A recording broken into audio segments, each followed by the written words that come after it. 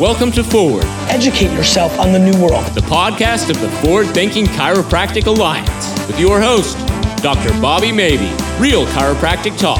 No rainbows, no unicorns. Start putting in the work. The biggest names in the industry, the legends, the innovators, the up-and-comers. This is the podcast for progressive DCs. So buckle up. Passion is the feeling you have that you would probably do this for free, and you can't believe somebody pays you to do it. Okay, everyone, welcome to Forward, the podcast, the Forward Thinking Chiropractic Alliance. And just like the announcer said, this is your host, Dr. Bobby Maybe. And this episode features Gray Cook. And it's the second time Gray Cook is joining us on the podcast this season, 24 episodes in a season. And if I had the option and the privilege, I would do 24 episodes with Gray Cook alone. He is a physical therapist, author, lecturer, strength coach, and more, innovator of the functional movement systems, which includes the functional movement screen and the selective functional movement assessment, and many more tools for your practice and for patient care. Gray Cook's also, to me, a songwriter. You get him on some riffs, and you let him riff like a jazz musician, and fortunately for us, as he does so well in a lot of the riffs that we weaved in this podcast, he came back and he finished strong. Gray Cook is our headliner. He is going to headline the Forward 2019 event at Chesterfield, Missouri, Logan University, September 20th through the 22nd. Need I say that again? Gray Cook is speaking at Forward 2019. So if you're in the area, get your tickets. We've got the full weekend ticket option, and we've got a one-day ticket option for the main event, which includes Gray Cook, the whole Saturday, September 21st. So please do come on out. We got a good party set up for all of you. This podcast is brought to you by our sponsors. Our sponsors are the American Chiropractic Association. They've got some great events coming up, including an interdisciplinary spine care conference that you should check out. And of course, Engage 2020, which I'll be speaking at, is coming up in January 2020. It's formerly known as their National Chiropractic Legislative Conference, but now it's called Engage 2020. Check that one out. Parker Seminars also has great events. There's a good one coming up in October in Dallas, Texas as well. So if you're in the Dallas area, check that one out. We are also sponsored by Pain Zone. Free samples of Pain Zone products at ipainzone.com.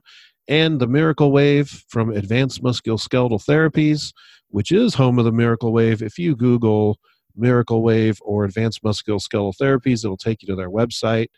And Gerard and Mary Edna are amazing at taking care of you if you're in the market for a extracorporeal shockwave therapy device. And finally, the Chiropractic Success Academy, csacircle.com. Check that out. Get on the wait list to get some great information about what the CSA is all about. Lots of freebies there. So without further ado, all that housework is taken care of. Let's get on to the podcast with Gray Cook.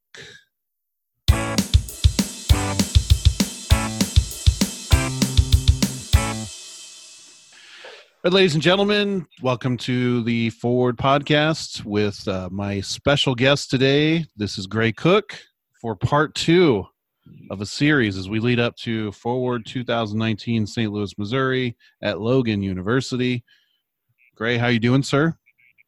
Well, I guess the brief announcement that you and I have to say is if the first one didn't put you to sleep, give us one more shot. Oh, yes. Run them in unison. Yeah, you go Rip Van Winkle if you run them in unison. Let's start this with philosophy because we have to ask the right questions, right? If we're going to get good responses. Yes, we do. What do you understand about chiropractic philosophy? Let's throw a curveball to you as we get started. Do you think there is a chiropractic philosophy? Well, it was weird because chiropractic philosophy was first discussed with me by an excellent manual therapist who respected chiropractic but was a classically trained physical therapy manual therapist, and his name was Paul Hughes, and he had trained in Norway and met Ola Grimsby and looked at the way manual therapy was done by the Norwegians, and even advanced from manipulative therapy into medical exercise training. So he was really looking at both ends of movement, the end of movement that you and I have to jumpstart with our hands, and the end of movement where we put people on a different path in their life. Well, don't do that anymore. Well, you need to do more of this, or you need to avoid those, or this is the way your ergonomic station ought to be set up. We put people on a path so that those adjustments and changes we made with our own hands are now independent and sustainable in the best case scenario, and at least conservatively managed in other scenarios. Paul pointed me in a direction of, he goes, the original inception of chiropractic, and whether you want to look at the early osteopath or the bone setter or wherever it came from, it was a philosophy that said there are telltale signs in the aligned structures of the body that will tell you if there's disharmony or harmony. And that alignment is what we're going to use as our tool to look for disharmony in other body systems. And just like the Greeks talk about the fluids and the humors, and the Chinese medicine talk about qi, there's always, we've got to balance the system, and we're going to follow these cues.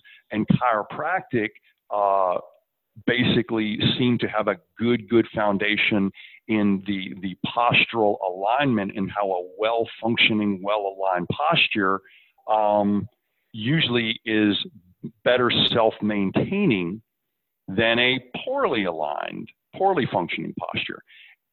And I think that's the central premise that everybody stands on. And then all of a sudden, we're getting ready to disagree in a big way, because how we return harmony to the system is now a methodology of how we're going to do this thing, not a philosophy of what and why it needs to be done. So I think all of us probably are more sensitive to certain body signals than others. I know a lot of people who are great looking at function, but they miss some classic static postural signatures that other people are really good at. Some people are really good at those static postural signatures, but as soon as movement and transition comes in, they lose their basis. So chiropractic, to me, seemed to be able to teach us all a lot about looking at the body as an aligned and balanced structure, and then what are some of the things we can do to do that. And then Paul took me one step further, and he goes, there's straight and there's mixed. There's people who follow this, we're going to take a top-down approach and look at the skull as it sits on the top of the spinal column. And if that's not right, how can anything else be? And then we got guys that are going to have an eclectic approach and pull in, soft tissue and fascial and neural tension and things from other avenues. So that was my basis when I very first started. And that's pre-meeting people like yourself and Greg Rose and Jimmy Ewan and some of the other chiropractors that I've had a chance to work with. But that was sort of the foundation that I was provided with early in my career. One of the other foundations I think we got to hammer out that would really help all of us along, I think, is to start with something that you just mentioned right before we started recording, that when it comes to philosophy, we have to at least start where we agree and then build from there, instead of what seems to be the opposite, which is in common social media context, where we only want to talk about where we disagree. Where do you think we all agree? I don't want to get into social media, but where do you think we all agree? All right. Let's go all the way back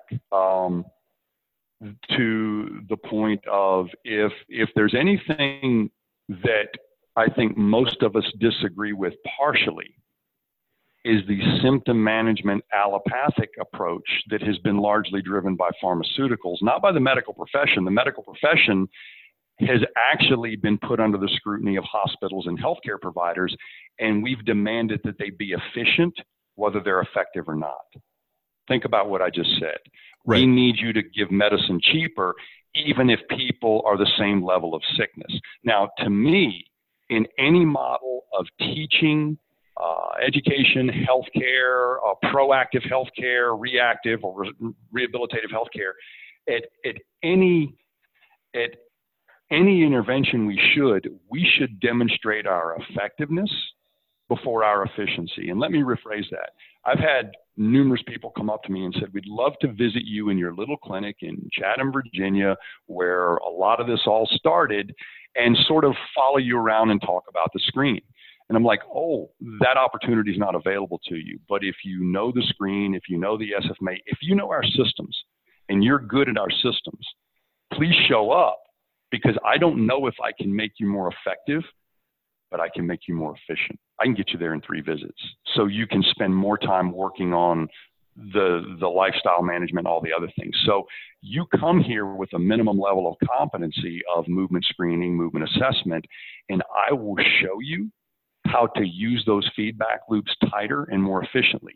But if we've got a debate philosophy, I'm not interested, because I've already adopted one that I think is working for me and my colleagues. And so I've published and produced material that you can ingest. If you disagree, we've had no further conversation. But if you agree, now apply it, make sure it works for you.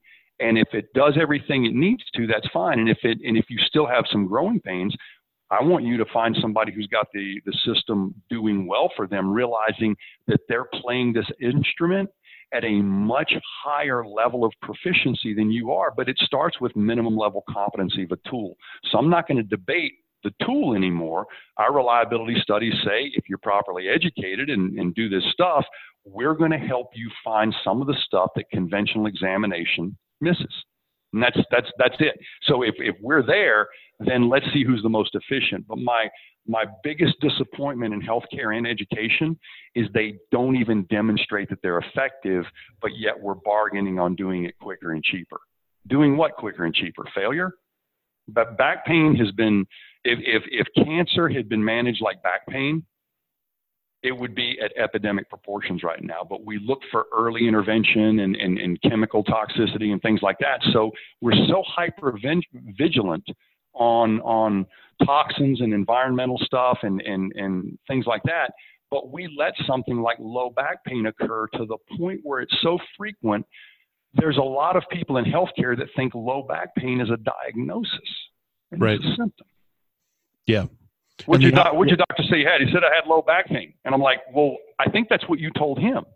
He didn't do anything new. You walked in and said, I'm here because my back hurts. And he goes, well, I think you're a candidate for, some low back pain protocols, which involve these medications and these series of, therapy. So nobody's even looked at the source of that, because when we have somebody with cardiovascular issues, we try to go back one step and say, all right, what caused that myocardial infarction? And so I think we're very, very complacent in the fact that musculoskeletal issues have morphed into an epidemic proportion, and we haven't been forced to logically state our case like many other specialists have. And let me drop one other thing. I think that musculoskeletal stuff is actually ahead of metabolic stuff on the health insurance gauges, for the simple reason that since it's so convenient and efficient to drop in total joints, physicians are dropping total joints in people without responsibly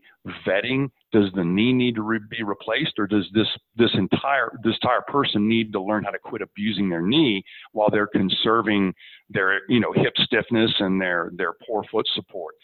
So what's happened is a lot of the people who got their total joints in Medicare are now getting them and throwing the bill to Blue Cross Blue Shield, and they're like, you mean to tell me with all the advantages we currently have, we're getting total joints earlier, but we're getting heart attacks and strokes later. We're pushing off diabetes. So the metabolic stuff is being managed proactively, like epidemiologists should. The musculoskeletal is being managed reactively with surgical intervention before we truly vet rehabilitation. And most of the time when rehabilitation is ordered before surgery, it is not ordered to prevent surgery, it is ordered to prepare you for surgery, because many physical therapy clinics participating in this model are owned by the physicians that benefit from the surgery, the pre-rehabilitation, and the post-rehabilitation. Why would anybody want to change that model? It's like checking a box off the list. All right, they did the rehab. Let's go for the surgery. Do you think a lot of this don't optics? be surprised. Yeah, don't be surprised if healthcare demands a musculoskeletal screen before the professions that do it. Isn't that a shame that we're so bad at policing ourselves and we're so comfortable with being fragmented, not in our treatment, but in our own analysis of what's wrong? Yeah, absolutely. And so adding some degree, getting back to that agreement point, I think we all agree that you've got these 4 things wrong with you. I would like to have a way to agree that we all think this is the bottleneck. And if we think that, we should be able to prove it in 2 moves or less. And what I try to take much of my education back to, and if you look at everything in the FMS, the SFMA, everything we do, there's no genius in it at all. I have turned movement into a binary code. Answer a yes/no question, and I'll tell you the next thing you need to do. So when you look at a movement screen, people think you're trying to grade a movement screen. My only question to you is, does it hurt? And if you say no, then I ask myself a question. Is it a 3? And if the answer is no, then I ask myself a question. Is it a 2? See, so when too many people don't really go back to the heart of their problem and work their way out of this confusing area with a binary code. Now, we expect physicians and pilots and teachers and referees and umpires to have yes, no, ball or strike, right. Which Yeah. is it? But when we start getting deep into patient management, I hear professionals who know better talking about what they feel. Well, I feel that that's for Bridge Club, buddy. That's not for the cockpit. You give somebody a degree on the wall, and all of a sudden they're the expert. They've got the absolute say. Remember when we were kids? Did you ever look up to adults when you were a kid and say, "I can't wait to be an adult because they've got it all figured out"? Yes. And it's like they must know everything. And then you become an adult and you realize, oh my goodness, there's a lot of doubt still out here. Yep. And I think that happens to our profession a lot. I think they expect our leaders to already have all the answers, not understanding that we're all trying to figure it out as we go as well. Like I can have a lot of sympathy for the FMS system because no one else has done it. It's got to be figured out over time. Experimentation. No, I'm pretty sure the first exploration ever done into a new area didn't pave a 4-lane highway. It had to cross rivers and valleys and stuff like that. So, me and my colleagues and yourself too, we've had to deal.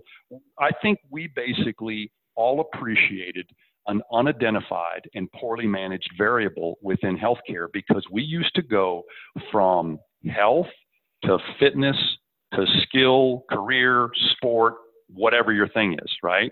And we all knew that if you were unhealthy, that can affect your baseball, right?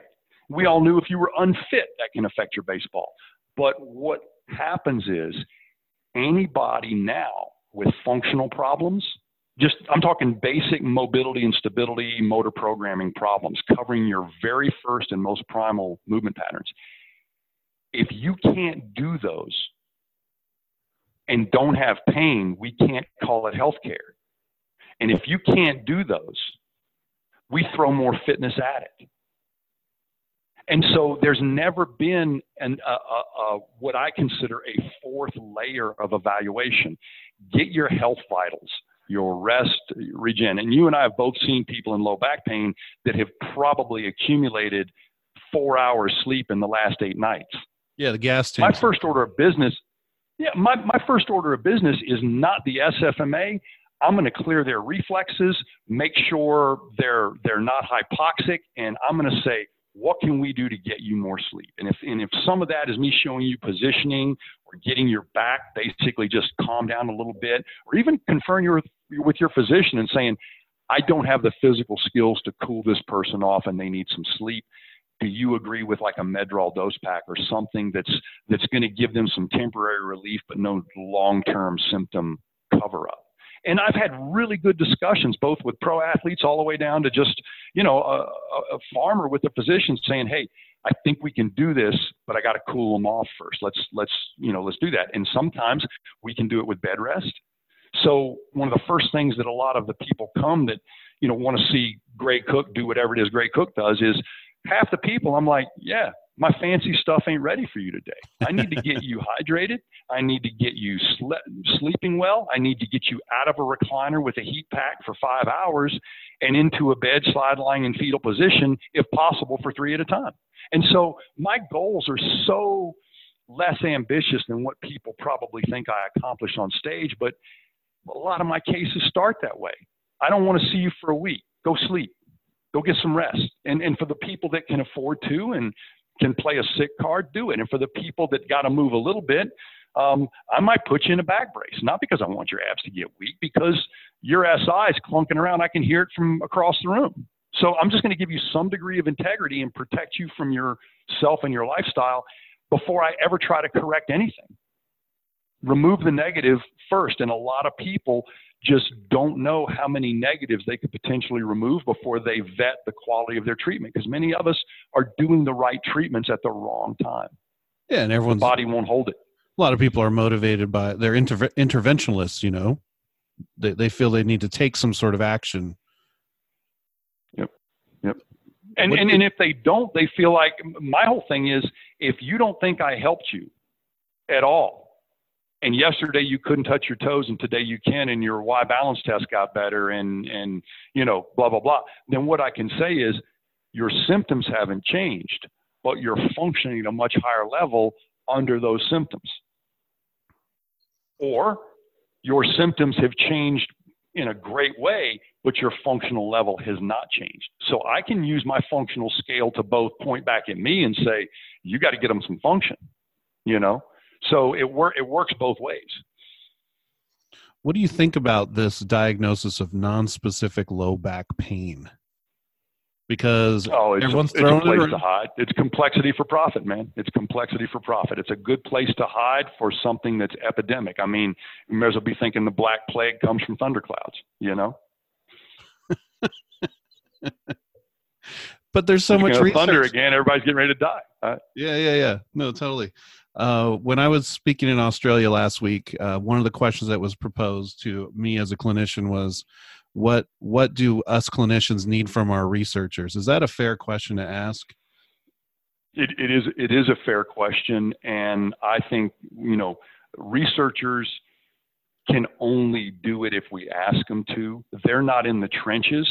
They're not having to face people that are getting ready to make an opioid choice or not. They're not having to do that. They're in an ivory tower. They're trying to be as cold and clear and systematic as possible. And God bless them for that, because I will tell you this, science, if you look at the word, the way it's defined, is basically the language of explaining natural phenomenon. And it's done in two ways, observation and experimentation. I consider myself a scientist because of the way I'm trying to observe movement. I don't do experiments in movement because I don't think we have to. There's both deductive and inductive reasoning.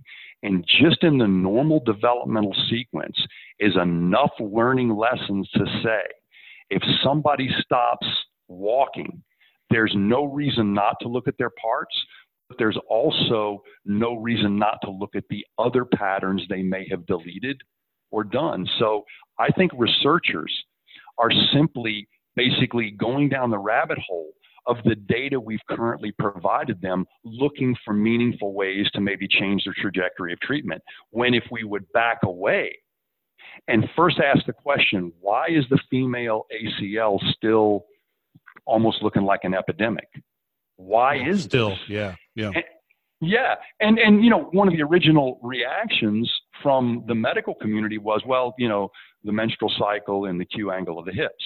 But the funny thing is, if you go back in history, females have been playing competitive tennis and running in the Olympics for a long, long time. This ACL for the female athlete seems to have a lot to do with females' equal rights to play field and court sports. And they're given scholarships, but are they given the same preparation and education, or are they just provided the same playing schedule and time? When you look at what goes into male athletic development outside of the skill of the sport, there's a lot more. There's training tables, there's nutrition, there's sleep criteria and stuff like that. And We haven't done that for the females that we give scholarships to at the same level of quality. So maybe just in there, the opportunity to play, but not the equal opportunity to prepare. That in lies the ACL problem. In the ACL, to me, the movement patterns that systematically sacrifice the knee are behavior patterns. And I think one of the questions that one researcher needs to ask back to me is the return or recidivism rate for a female athlete getting an ACL repair goes up exponentially, meaning they're going to have another incident. But here's the outlying piece of information. It may or may not be on the side that was repaired.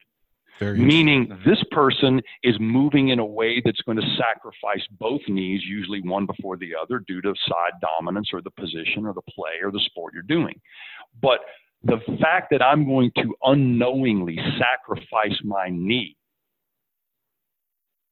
in a non-collision, non-contact situation means I have a human that's self-aware, that's not self-aware that pronation, valgus collapse, quad dominance, and anterior pelvic tilt, and the inability to squat or backward bend without discomfort isn't a norm. Because they look around and everybody else is feeling the same thing too. So this must be what soccer feels like. This must be what college softball, basketball feel like. And we've got trainers there to ice it down and shut you up, but we don't have anybody that will step back and quit looking at what's the degree of valgus collapse we can allow. It's going to be different for everybody, man. It's going to be different. This is like a brand of virtue signaling, to put a female athlete up on the stage, but not supply her with the same support systems and preparation as a male athlete. Is it a virtue signaling of, look, we're giving them the stage time, but then on the back behind the stage, they're not getting the same love. No, and I would tell you, instead of me just bitching like I just did about it, I could show you how to reverse engineer this thing quite well. The environment, what we're basically doing is calling out in question the environment provided to female athletes with which to play and train. Yeah. And that environment seems to be more ACL ugly for females than males. So what if we went and just said, you know what, screw the experimentation, I'm going to do an observation. And here's what we do with that.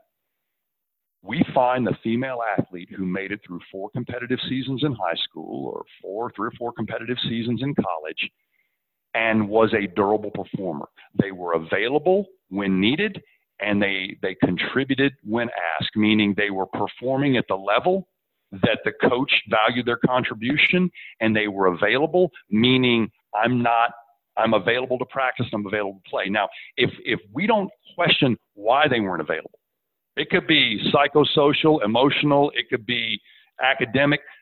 There's something in you not preparing yourself for this, and an injury is one of those things. So let's just lump all people who can't play today in a non-available category. If we want to assign durability to that, we can. But then we can sequester people who had academic problems, pull those out.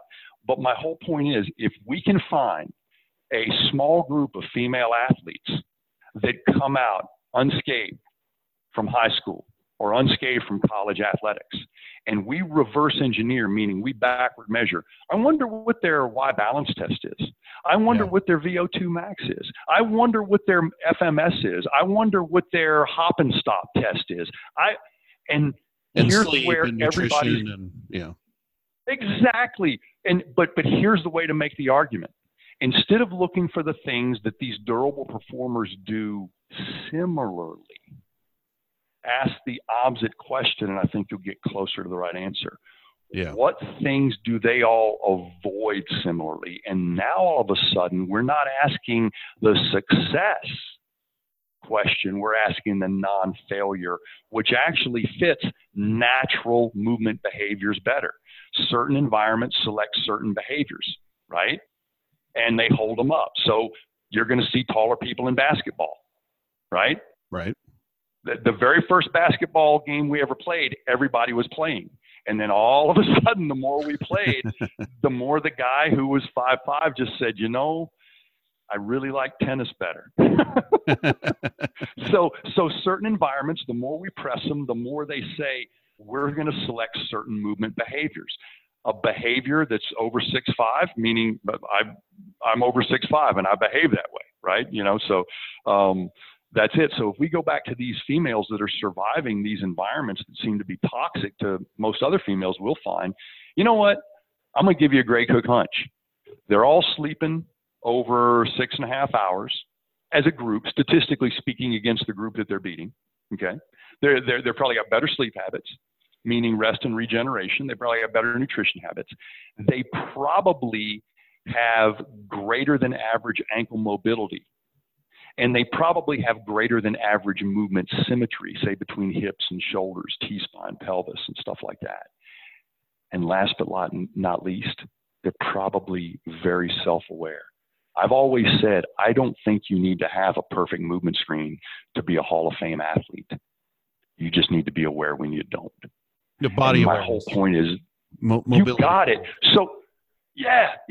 I mean, seriously, if you're a physically dominant athlete and you know there's things you can't do, you just don't let those situations occur. Right. You head off those situations and you never get put in a low center of gravity position. Right? You just don't. You don't have to. So I've never argued for the better your movement screen, the more injury insurance you got. That is a freaking comic book, lowbrow argument that I will help you make. I'm not going to argue against that. My thing is, if we know that we can't prevent injury, let's ask ourselves, can we prevent poor rehabilitation? Can we prevent poor pre-participation physicals? Yes, we can. And that's demonstrating the predictive value in it. And we don't do that. We're looking for the catastrophic health problem. We're not laying down a movement profile for this child, because whether they blow an ankle or get a concussion, I don't just want an ankle specific test, and I don't just want you to count backward. If it has altered the way you lunge and balance and turn and twist and are aware whether you can or can't, concussion or ankle still in play. Yep. And so we've got these tests that we run at with research, like our local test, 4 different ways to assess the ankle, 5 different ways to assess the knee, bioelectric sensors on every joint. But we can't have a good democratic comparison of local and global behavior. And I'm going to take this right back to Aristotle. Aristotle told us the whole is greater than the sum of its parts, and we believe it, and we operate on that every day. But the alternate is also true.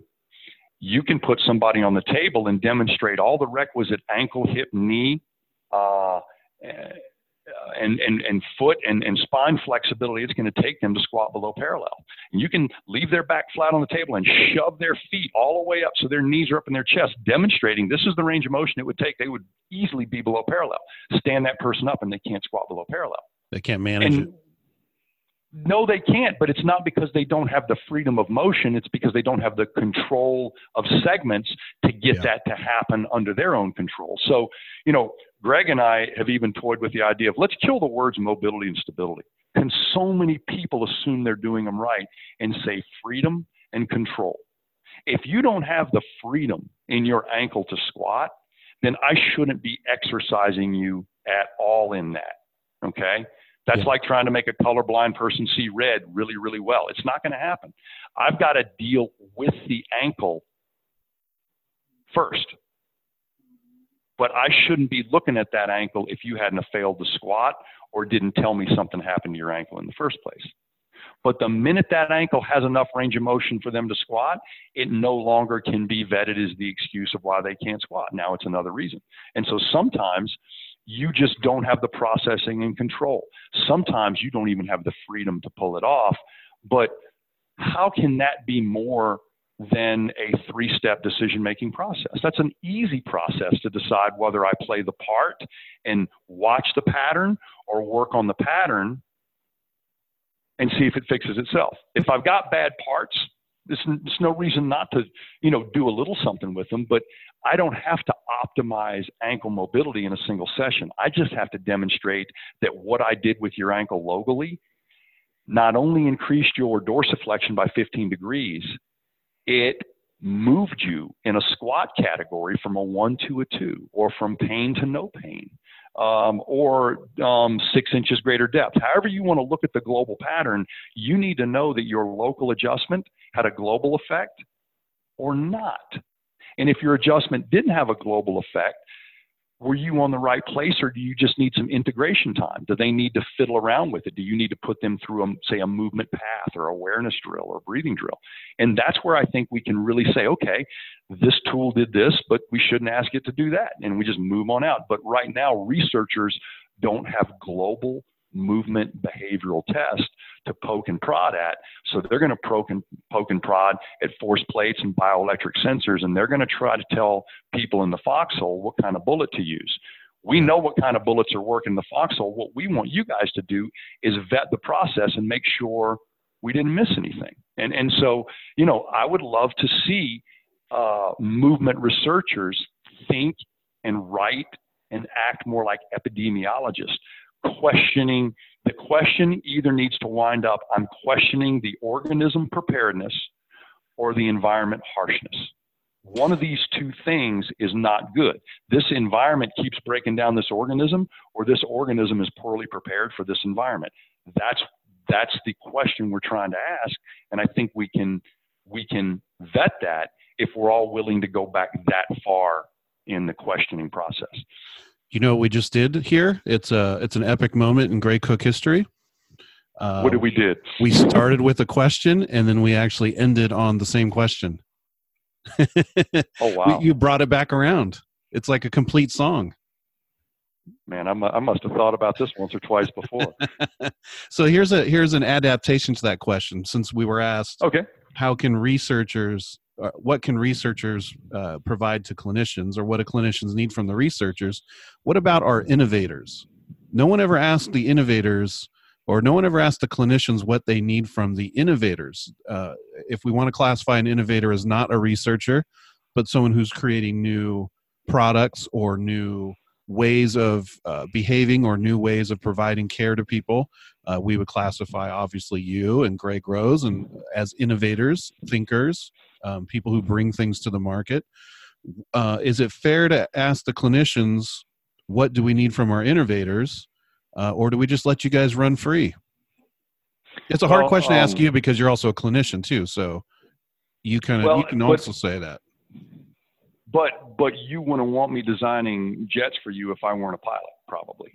Absolutely not. Absolutely not. So, but I've got to bounce all my ideas from the cockpit on guys who can, look at 3D too. I would say for creativity to do its job, you do need to let us run free a little bit, but you need to rein us back in every now and then. Say, okay, just like the record company, we gave the band a little bit of money, but we expect you to come out of the studio with another hit album. Yeah. And I think the one thing you should ask of those of us trying to be out here, because, a lot of people are going to benefit from what we're doing now, but no more than I've benefited from what the people before me did. We all drink from wells we didn't dig. Yeah. But I honestly think that what you need us to do is ask the questions that the structure or the academia or the political correctness never allowed the everyday clinician to ask. We've got to ask those questions. So here's Henry Ford. He's an innovator. He said, if I had polled the U.S. public, they would have wanted a faster horse. I gave them a car. Yep. So if you try to basically please the populace, you won't be an innovator. You'll be a politician. Oh, I know those. Yeah. Yeah. Yeah. And if you want to be the president of an organization, then you've got to either be very, very popular at what you're doing, or you have to be perceived as the person who's going to pull us to the next place. And so what I tried to do, and this is where I think, Greg and I and guys like Kyle Kiesel and Phil Plisky and Lee Burton, we sort of come together in that it is our job to demonstrate a more effective model. The markets will make it efficient. Number one thing we heard is pushback when we first introduced the SFMA, that takes too long. Mm-hmm. And then you have innovated on that. Well, it takes too long, but my first question back to them is, then why did you come up to me on the break asking to bring your daughter to me? Do you want the 15-minute Greg Cook, or do you want the 45? The point is, you're listening to me because I distinguish myself, and I distinguish myself by missing a lot of lunches and workouts and getting home at 7 instead of 5:30.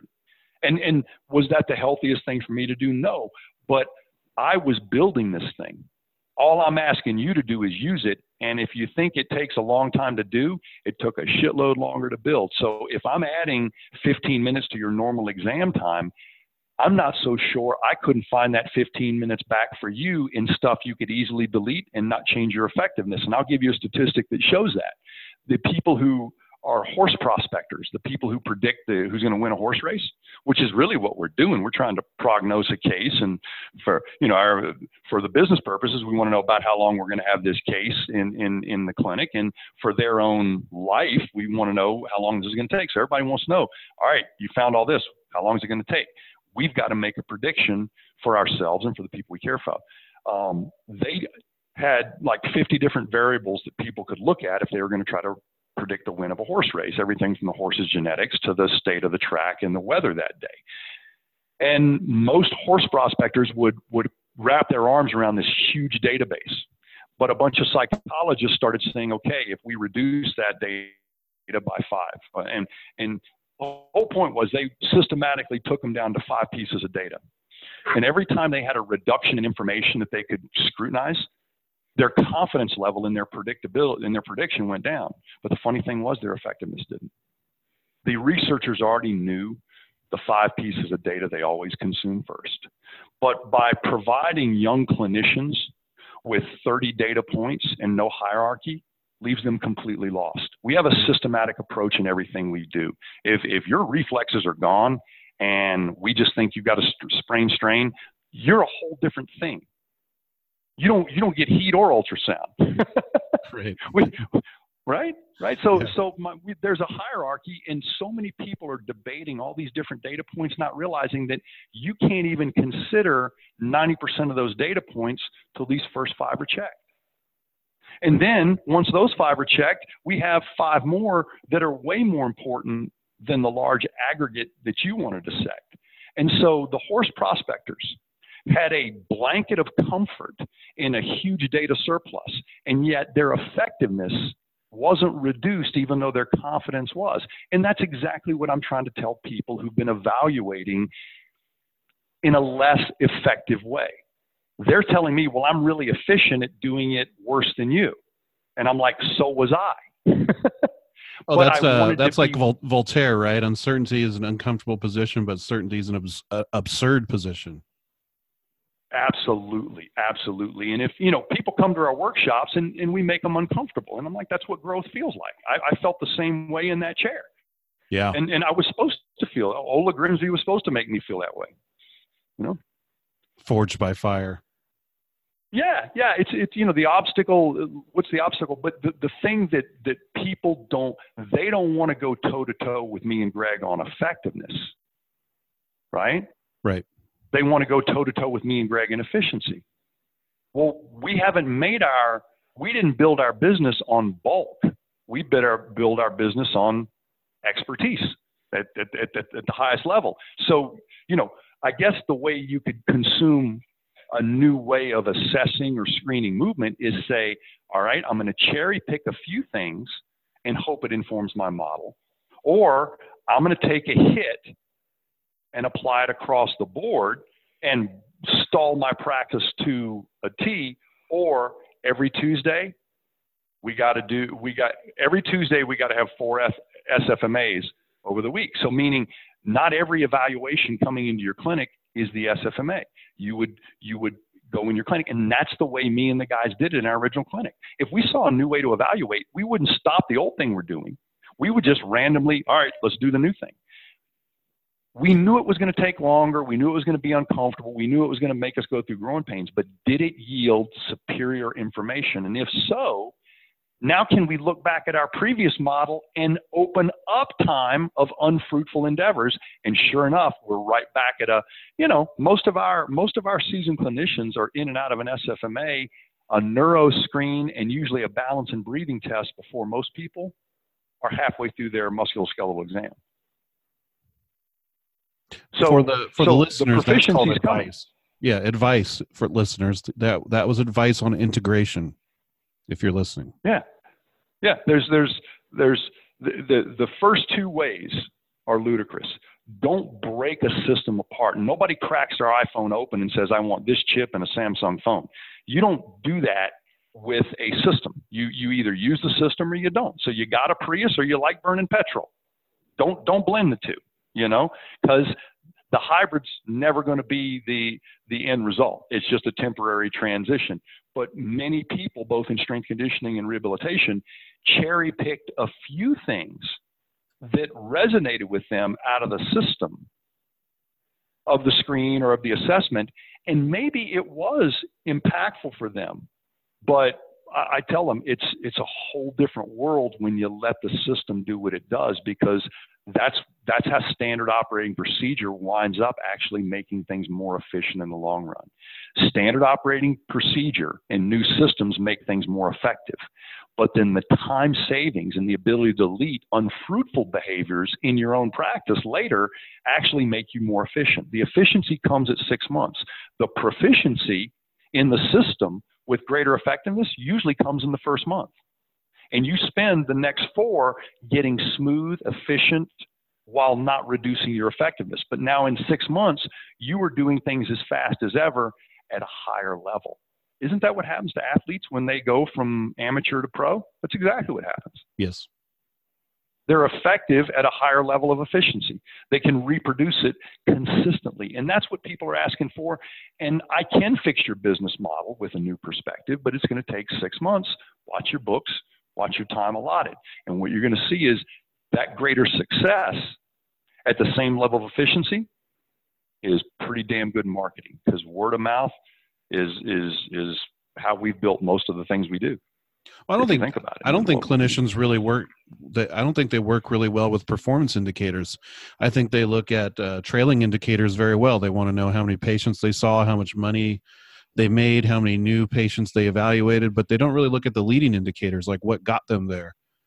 So if they ever see their trailing indicators go down, like I saw less patients this month, they want to throw anything at the wall that'll stick to bring the number back up, instead of being focused on these leading indicators and saying, well, how in-depth and observant was I in my initial evaluations or my reevaluations? Like, how good was I at educating, and did that make a difference? I don't think the clinicians, at least from the chiropractic point of view that we're producing these days, think of themselves as scientists / practitioners. They don't either they don't want to experiment with their businesses, or they're afraid to do it, or they just don't know how. But you have to keep trying new things to see what works to get better and better. I think that's missing. You do. And how many, when you're in a 40-hour week or 50-hour week practice, how many cancellations do you usually have where the spot doesn't get filled? I would probably say when I was in the heaviest part of my practice, I had 3 guaranteed no-shows a week just because of the volume we had, or scheduling mishaps or something. I had a slot. Yeah. Now, I could go in my office and play on the internet, or I could come back out and grab one of the patients that I initially saw. And I saw twice as many evaluations as anybody else in the clinic, just because I had guys who were really good at treatment, and I had more treating clinicians, more very good treating clinicians than I had assessment physicians or positions. And so I just took on the extra evaluations and paperwork, simply testing our models in a petri dish. So by the time I was 35, I had probably done twice the musculoskeletal exams of any clinician my age, because I was doing initial treatments, and basically the cases that were going the way I thought, I had already written a plan of care. And so one of my colleagues could follow that plan of care. I don't even need to be there on graduation day. I already told you this guy was going to graduate between 10 and 14 visits, right? Yeah. So I don't want to know my successes. I only want to know my failures. And in the original clinic I set up, the shit runs uphill, meaning you got the malingerer, you got the person who you think is getting secondary gain, you got the person who you're pretty sure the case is going to, a deposition or something like that. You got something you can't figure out. Oh my gosh, how are we going to do this? We got a vestibular problem too. That goes in my room. Y'all don't deal with that. Y'all run the show. You take the knee, you take the back, you take the neck. That's the 80-20 play. I want the outliers and problems in my room because I want to see when I got to leave the system and when the system will fix this problem. And so most people try to make those ambitious decisions up front. Let the system do what it does. What pops out the other side, it's really going to be obvious that you got an outlier or you got some other problems that you hadn't thought of yet. And you're exactly right. We need to think of what we do just like physicians do in upstream medicine. There was a typical thing in the ER. A guy was telling a story on a TED Talk where, people were coming in, getting normal migraine medication treatment, but they're showing up at the ER, first time migraine. Well, 20 migraine treatments in, one physician happened to notice they all had the same address. They were all in the same apartment complex. We had a black mold problem, right? But how many times are we Yeah. And so it was that one thing. Nobody was asking the environment question. Everybody was just looking at the organism, and you can't do that. You've got to do that. So, on one end, I've been working with Greg on better ways and more efficient ways to make our assessment good. Kyle Kiesel has really helped us look at breathing as an indicator of central nervous system stress, not just our breathing. And we will do dry needling or joint mobilization, manipulation or something, and we will change baseline breathing. And you could infer heart rate variability. There's no placebo effect on heart rate variability, but we know that there's certain things we do that amp down the CNS. And one of the things we've been able to watch is I've seen a lot of really good clinicians really take care of the central nervous system and amp down that level simply by, moving a segment or stabilizing and doing something.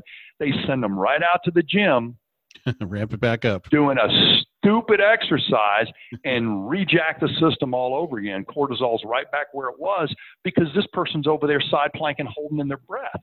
Well, you didn't intend for them to hold their breath, but if you don't dedicate just as much attention to that early exercise intervention as you did your last adjustment of the needle placement, then what the hell? And that's where one of the things I'm excited to talk about, the opportunity you've given me to talk, is I'm going to talk about I didn't represent exercise as well as I could have. I offered up corrective strategies and ways to complement your manual therapies with their own movement, but I realized I was showing you a rabbit trick and I didn't give you enough steps in the trick because I was doing some of those steps intuitively. And I got there, I don't know if intuitively or just by trial and error, but I want to rephrase the discussion of, all right, you guys wouldn't be chiropractors if you didn't know how to reset the system, but how do you hit save on the document that you just wrote? And believe it or not, your long-term business interest requires you to make a certain percentage of your patients unbelievably independent and only needing you for maybe a yearly well musculoskeletal physical. Because if you don't have some success stories that don't need constant maintenance, then you don't sound like a good investment to me because I'm going to get caught in your net. So a lot of people are like, that's going to crash my business model. Dude, my waiting room has never been empty from making people better quicker. Right. So it's not even a good business argument to be inefficient. I want more people crossing my threshold with a positive experience. And some of those will have a positive experience that requires maintenance. And some of those will have a positive experience that requires, screwed up again, it's PRN. And some of those people will be independent, but the turning point in their life started in our clinic, and they're going to tell a lot of people. That's right. Oh, I'll talk some trash. There was a guy online that he started saying he had some clinical skills that were superior to mine. I don't know how you measure that, but we got a little picture of him handing out a mug to one of his patients for his 900th visit, a 900th visit mug. And I just gave that picture right back to him. Like, I don't think we have an argument here about clinical efficiency, buddy pal. No. Why don't you just don't give me a coffee mug? Give me a ride on that boat. Give me a ride on that boat. That's what I'm talking about. Yeah. The fact that I came when I was really trying to think outside the box and came back to my small town and sort of wrap myself in a I wasn't in an academic environment and I wasn't trying to compete in a major market. I was back in my hometown. The humans, they'll let you know. You go to the local grocery store, Walmart, and there's all the people that you thought you made better. And no, they're still limping. They're just going to see somebody else, And I'm like, not everybody that leaves your clinic is happy or well or has been well taken care of. You just think they do because your intentions are good, but you've got to have a feedback loop. And that's one thing that I've tried to do with movement. The FMS is not for y'all. The SFMA is not for y'all. It was for me to do a better job, but I have no problem sharing it with you. But the thing I'm not going to do is negotiate abbreviations and supplementations for what got me here, because I don't know if I could have got here with the 50% of the SFMA you agree with. I had to do the whole thing, and it gave me the clarity and confidence to go into more systems theory and come back at this, from a philosophical standpoint, from an ethical standpoint. And a lot of people are getting ready to make money in musculoskeletal medicine, but the people who are going to end up owning it are the ones who can bring the prevention or early detection of musculoskeletal problems, just like they've done in every other health system. And we're the last one. We're the last one that's going to get away with telling you what you just told us and calling it treatment. Yeah, you do have low back pain. And, here we always associate that with a weak core, or here we always associate that with ergonomics, and we're going to say you're standing desk. So everybody's got the prepackaged solution that we're just hoping you'll say low back pain, because the more non-specific it is, the less specific the measurement of our own effectiveness will be. That's inception level, Gray Cook, because you just finished with where we completely started, but throughout the entire interview, you also wrapped up each little idea in song format. That's like this was a Gray Cook album on a podcast. Well, I'll tell you two things that I'm going to try to do is I've done 2 talks. One's called Movement Evaluation and one's called Movement Correction. And I'm going to try to share those 2 talks with all the people who are going to attend your conference. And if I can do it before the conference, that'd be even better. But Lee and some of my colleagues challenged me to talk about movement without talking about our brand. Meaning, I honestly think that people are using movement screening. They're not talking about us. There's a whole category that I think our questions started. And so I guess what I'm doing is saying, I think movement screening is a category. I offered a product and service to fit that bill, but I am under no illusions that it can be the only way we could do this. However, please consider these criteria before you try to develop your own screen, because it's not a light duty healthcare exam, and it's not an easygoing fitness exam. It is a completely unique entry point, and it gives us operational tools. And to be honest with you, I think Paleolithic humans had functional problems. Sedentary society and gluten and dairy allergies didn't create this shit. And participation trophies where everybody thinks they're an athlete when there are only 3 athletes on the field didn't create this either. We had functional problems from the day we were doing what we were doing, hunting and gathering. The problem was a functional problem either quickly killed you or you sucked it up and you worked through it. And that's just the way it is. And it's a documentary that we were discussing a while back with the Aboriginal inhabitants of Australia. They get a hairline fracture, they walk on it. If it's non-displaced, they walk on it, and their calcification is a little bit quicker than ours. They don't have a very comfortable day, but they use splints and tourniquets and salves and stuff like that, and they just get on through it. But we've got such a comfortable society, we can be dysfunctional for 20 years and have very slow erosion of joint surface and muscle coordination. And then all of a sudden, we step off a curb, the straw that broke the camel's back, and we think we've got, a facet impingement. We do, but the dominoes were stacked in that direction for the last 30 years. And so I honestly think that the functional perspective is very, very easily covered up with ways to manage your symptoms or ways to make your fitness easier. Meaning, we've damn near got people laying down riding a recumbent bike now. It's like the most dysfunctional position. You sit all friggin' day, and now we're going to let you sit with that anterior head posture, collapsed rib cage, leaning on your own liver, just going through and live. I would rather have you standing periodically and changing position than doing any rhythmical thing. Just going through positions. Very good at aligning our lifestyles with pillows. Oh my God. And so that in that environment, you will have long-term dysfunction. And that's why we need a functional scale, because people who you and I know should have managed this earlier, and a PE teacher should have picked this up. Your first coach should have picked this up. Your gymnastics coach shouldn't let you do that much hyperextension. I mean, all these people should have captured this before it gets to us, but they didn't. So it's on us. But let's not try to make it what it's not. It's not a healthcare problem like you think, because it's a self-perpetuating feedback loop. These people are unaware that their balance is 4 standard deviations below a 70-year-old, and they're 40. That's the kind of shit we shoot across somebody's bow when we give them a full global assessment. It's like, you're not even considered safe in community ambulation, and it's an athlete recovering from an ACL. Right. They're a good compensator. They can run. They just can't balance for 10 seconds on that leg, but they can still run. Somebody's got to say that's dysfunction, even though you can run. That's dysfunction, and hold that line. It would be hypertension, but you can still run. Why can't it be single leg stance dysfunction, but you can still run? You can have a medical problem and grit through it, overcome it, or compensate around it. Doesn't make it go away.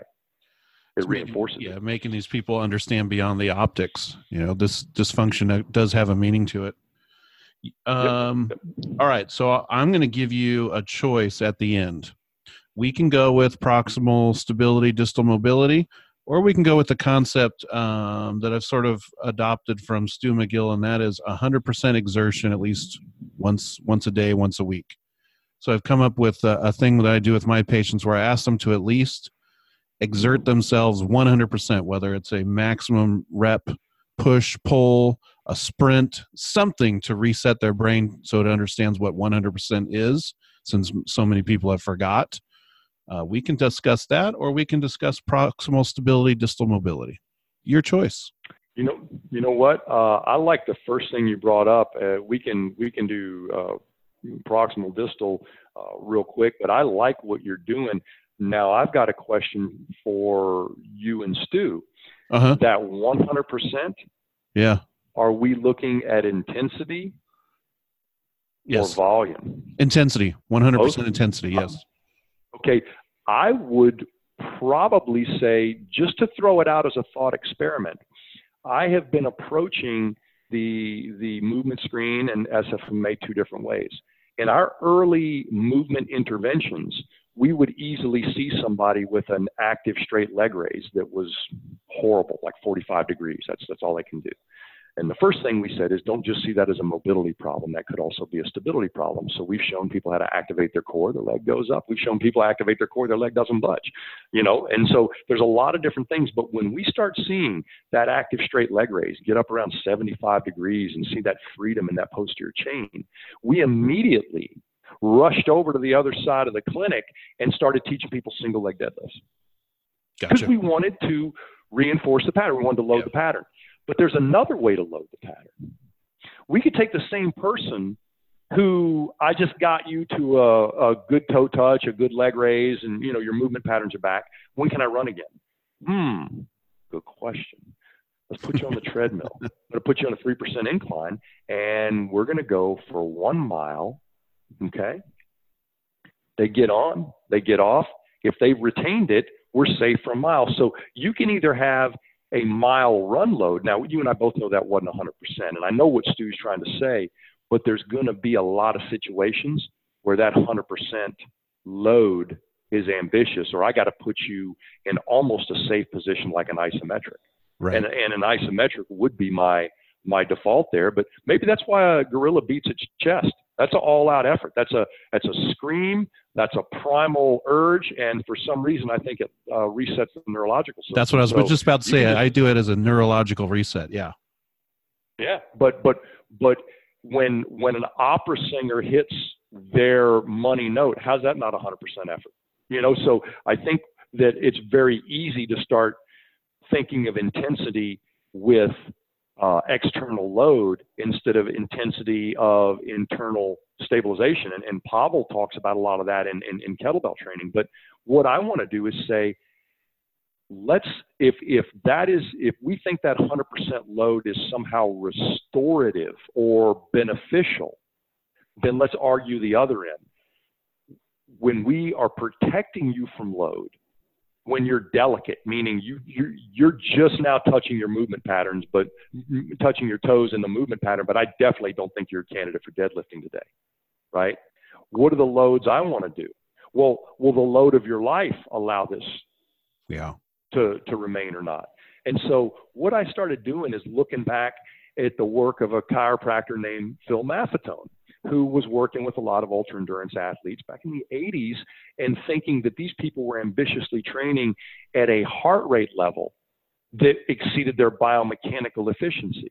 So what he started doing is saying, I got to get you a lower heart rate, but not just because you're creating a lactate problem, and not just because you're inefficient breathing here, you're still good enough at creating lactic acid where you're getting through it. But he noticed when we got you into more of a low cardiovascular zone, many of the biomechanical errors associated with your running and cycling and swimming seem to go away. Now, the problem is when I do 180 minus my age, which is sort of the hidden gem that Phil Maffetone did, I'm between 120 and 130 beat per minute jogging pace, which when I first started put me at a 14-minute mile, which is unacceptable for me and my ego, but it was totally appropriate because the first time I got that running cadence down, I went 4 miles without ever training for it. So I think that loading the system and finding the minimum effective dose of load that doesn't destroy movement patterning. So if we've got a movement patterning baseline, if we've got a heart rate variability baseline, if we've got a single leg stance or YBT baseline or a breathing baseline, if we have all these baselines of what you and I would consider inherent health and function integrity, then what I'm looking for is the minimum effective load that I can pull off that won't interrupt that won't undermine my screen. And so what I've realized is many of us are training at a cardiovascular level that we can cover, but leaves us with a lot of biomechanical habit and rest and recovery habit problems. And when we look at the new trend toward ketosis and realize that a lot of the longer lived cultures have been more ketogenic, more fats. I mean, when we cut on carbs, we replace it with protein. When most cultures cut down on carbs, they replace it with fat. And our brain likes fat, and our neurological system likes fat, and our sleep and wake habits like fat, and our hormones like fat. And yet we don't do things to foster more of a ketogenic state of life, whether you do it through a little bit of fasting or a little bit of more lower carb food, or whether you do it in your workout. You can turn your body into a fat burning machine. And if much of what we combat in musculoskeletal medicine is unnecessary inflammation, then lifestyle, all right, it's the poor sleep, it's the poor hydration, it's poor nutrition. So if we can combat some of our inflammation with that ketogenic diet, then why aren't our workouts more ketogenic? Because the first thing that's going to happen is the guy in row 3 is going to be like, yeah, but interval training's better if you're going for a gold medal. If you're a college athlete, you know, I'm 53, I'm training for better sex and a little paddleboarding. That's about it. Yep. Yeah. That's going through my mind. Like, how do you explain this to a CrossFitter, you know? Yeah. Well, you explain it to them when they get injured. Just like I do with an NFL player or a college rugby player, something like that. Most of the time when you're sidelined, I have your full attention. And that's why sometimes I'm a better strength coach than most of the strength coaches you had, because you thought what they were saying was a suggestion, and now you can't get back without me. So you're going to listen. And so, I learned what I should have done as a strength coach by listening to the advice that I was giving people when they were injured, because they sort of had to listen to me. I was their last chance. I've been at the end of a lot of guys' NFL career, and they knew exactly why they were in my clinic.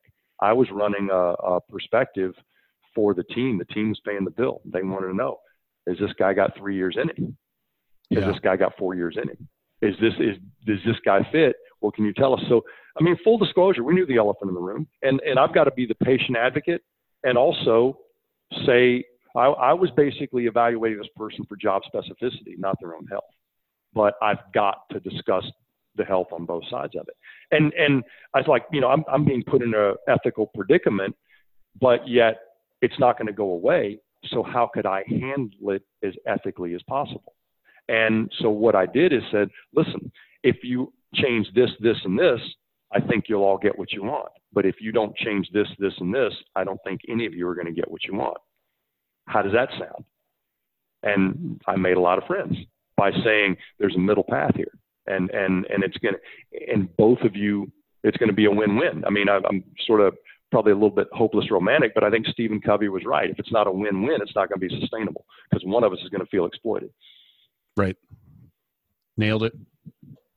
See you in a couple weeks. Everybody's going to see you in a couple weeks. And it's going to be fun. I'm looking forward to this one, not only because I don't know where you got me batting in the lineup. I'm not looking at it right now, but I like the lineup that I get to listen to when I'm not talking. You're at the end, and we've added so Annie O'Connor's going to be there, and okay. So she's going to talk about pain classification from more of a McKinsey perspective. And then Christine Gertz she's a researcher, and she's going to talk a lot about spine specific stuff. And then right before you is Greg Kawchuk, who's a researcher, and he teaches at the University of Alberta in their physical therapy department, but he's a chiropractor. And he's going to talk about, you're going to love Greg Kawchuk if you've never seen him speak. You're just going to love the guy. So he goes on right before you, and then you bring it home, slam dunk. Okay. Well, I'm looking forward to it. I'm been on the ground for 3 weeks, so my frequent flyer miles are going to drop off if I don't do something. So. We'll put them to work, my friend. Thank you so much for the podcast again. And I think some people are wondering where Gray Cook went. Gray Cook doesn't go anywhere. He's just in the Beat Laboratory figuring more things out. Yeah, I pulled myself off the lecture circuit when I had some neck surgery, and I figured, well, if I survive this rehabilitation, maybe I'll get this hernia taken care of, because I'm the kid who's the hypermobile that shouldn't have been playing football, but I did. So I was 18 fractures before I was 18. And I was born with a congenital hernia, so that's plagued me about every decade, one way or the other. But it's when I pulled myself off the lecture circuit, and I was rehabbing and putting myself through a lot of the same systems that we talk about. Yep. I literally went through it as a consumer and said, what can we do better in our courses? What can we do better? And, this was me already, agreeing to do a second edition of the movement book, but then saying, what do I want to say different, or what can I say better, or what have I learned, from working with my colleagues, from coming at my own neurological problem, my own musculoskeletal problem, my own genetic problem of joint laxity and that sort of Ehlers-Danlos syndrome type stuff. And it's actually been very refreshing. Matt, who's helping me do most of my editing, says the worst thing he ever did was hand me those easel pads that are like big Post-it notes, like 2 foot by 3 foot. Yeah. Because this entire office down here has it has Post-it notes the size of poster boards, and they're just all the random thoughts that I get by sort of asking these questions, and I put them up. and then I shuffle them like a deck of cards until it tells the story. And I can't do it any other way. It's sort of messy because most of my thoughts come in daydreams. Like, well, it's a thought experiment. What if we ask this question here? Would it send the entire case on a different trajectory? And I think that's beautiful how reorganizing a perspective can change somebody's life. And getting that right when you're in a professional situation is where it starts. That's why I'm excited to have you at our show, because you're going to rearrange some thought processes. Oh, and by the way, if Matt Cook is listening, you are a superhero. I completely respect the work you do for your brother. Because I know it can be easy. He got us started and he left, but I'll give you one piece for everybody to listen to. When he was a kid, I'm the extrovert, he's the introvert, and we're 10 years apart in age. He's younger than me. And one day he was pouting about something, and he had a Spider-Man toboggan, like a stocking cap, but pulled down into a full-face Spider-Man, but it was a stocking cap he wore to school. And he didn't want to talk to anybody that day, so he pulled down his Spider-Man mask, and my mom said, it's a no-talk day. Don't talk to Matt. And so Matt, that was a challenge for you.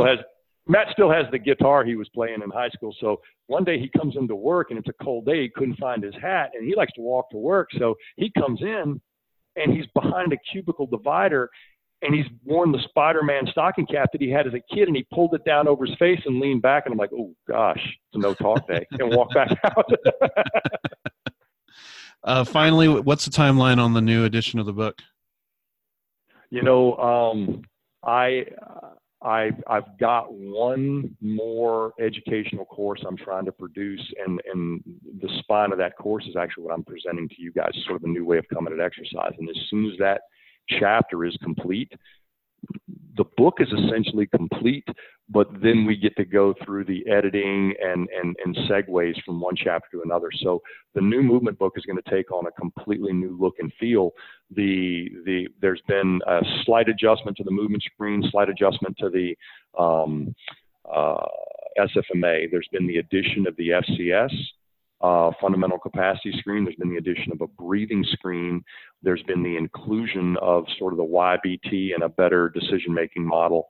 And I want to disclose way more about exercise than I was allowed to do in the first book, because we just weren't going to do 800 photographs, and sometimes that's what it takes. So I'm trying to get as much of my exercise stuff done in video and coursework as possible, but I still want to expose the scaffolding and architecture in the new movement book. So as soon as I finish the corrective part, because that's where the old movement book sort of ended with, if you know these things about movement, then these are the corrective philosophies or corrective systems that you should go through reorganizing, movement and awareness. And the one thing I realized is we shouldn't be telling people what their movement screen is or what their SFMA revealed.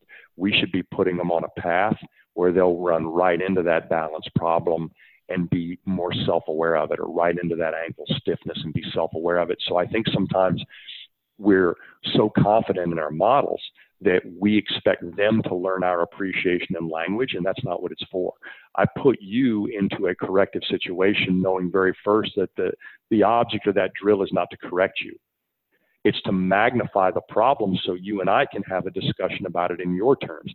Yeah, that is weird. My right ankle feels all stoved up or locked up. Good. We're going to use that word because that's the word I use for stiffness, and boom. So anything I can do to change what locked up feels like is now perceived as value from them. And I'm like, that's cool that you felt that, because I measured a 12-year improvement. And once I establish that, I spend more time doing that than I do the SFMA now. But once I've done that, we never have any non-compliance issues or stupid-ass exercise questions again. Like, oh, you told me to do it. It made a difference. You measured it. I felt it. What's the next thing? And it goes like that. But if you don't take that time on the front end to gauge your objective measurement with their subjective valuation, and if they think I've got great balance on my right leg. All right, stand on your right foot. Okay, I just checked your confidence reality ratio. No, you don't by scientific standards. but I'm glad that you've got the confidence that you won't fall.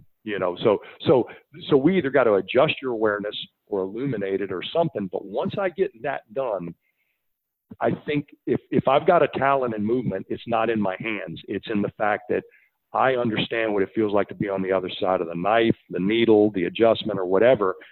And the way I want to be talked to is not necessarily in the language that you feel comfortable with. You got to find my comfortable language, and whatever word I use for tight, locked up, malaligned, inflamed, neural tension, whatever word I'm using, you relate your objective measure to that, and then see if my feeling and your measure all of a sudden become a parallel path. You may not understand how much gold that is for the modern chiropractor at this moment, but you just illuminated a lot of people who are listening. So thank you, because that. No, you're absolutely welcome, because here's the thing. You don't have to ever explain the needle or adjustment that way, but the thing that they're going to participate in, their self-stretch, their self-mob, their home exercise, that is where they become your ally if they understand what you're doing. And I failed to say it that clean for 20 years. I knew it, I did it, but I was just trying to say it without flat out just saying it like I just did. But I'm glad to say it again in a few weeks, because it has helped me help a lot of clinicians that got a little bit stuck. Your injury has been a gift, I guess. But about 6:30 in the morning, when this old guy's trying to unfold out of a horizontal position, I beg to differ. No, my wife was telling me that this morning. She goes, every time you get lemons, you just, after you quit bitching about lemon juice in your eye, you just turn around and make lemonade for somebody else to drink. And so that's what you do. And I'm like, all right, well, that's what I do with injuries. So he gave you some of your own medicine, I guess. All right, boss. I'm going to see you in a couple weeks. Okay. It'll be good. And thanks for the invite, man. No, thank you so much. I appreciate you.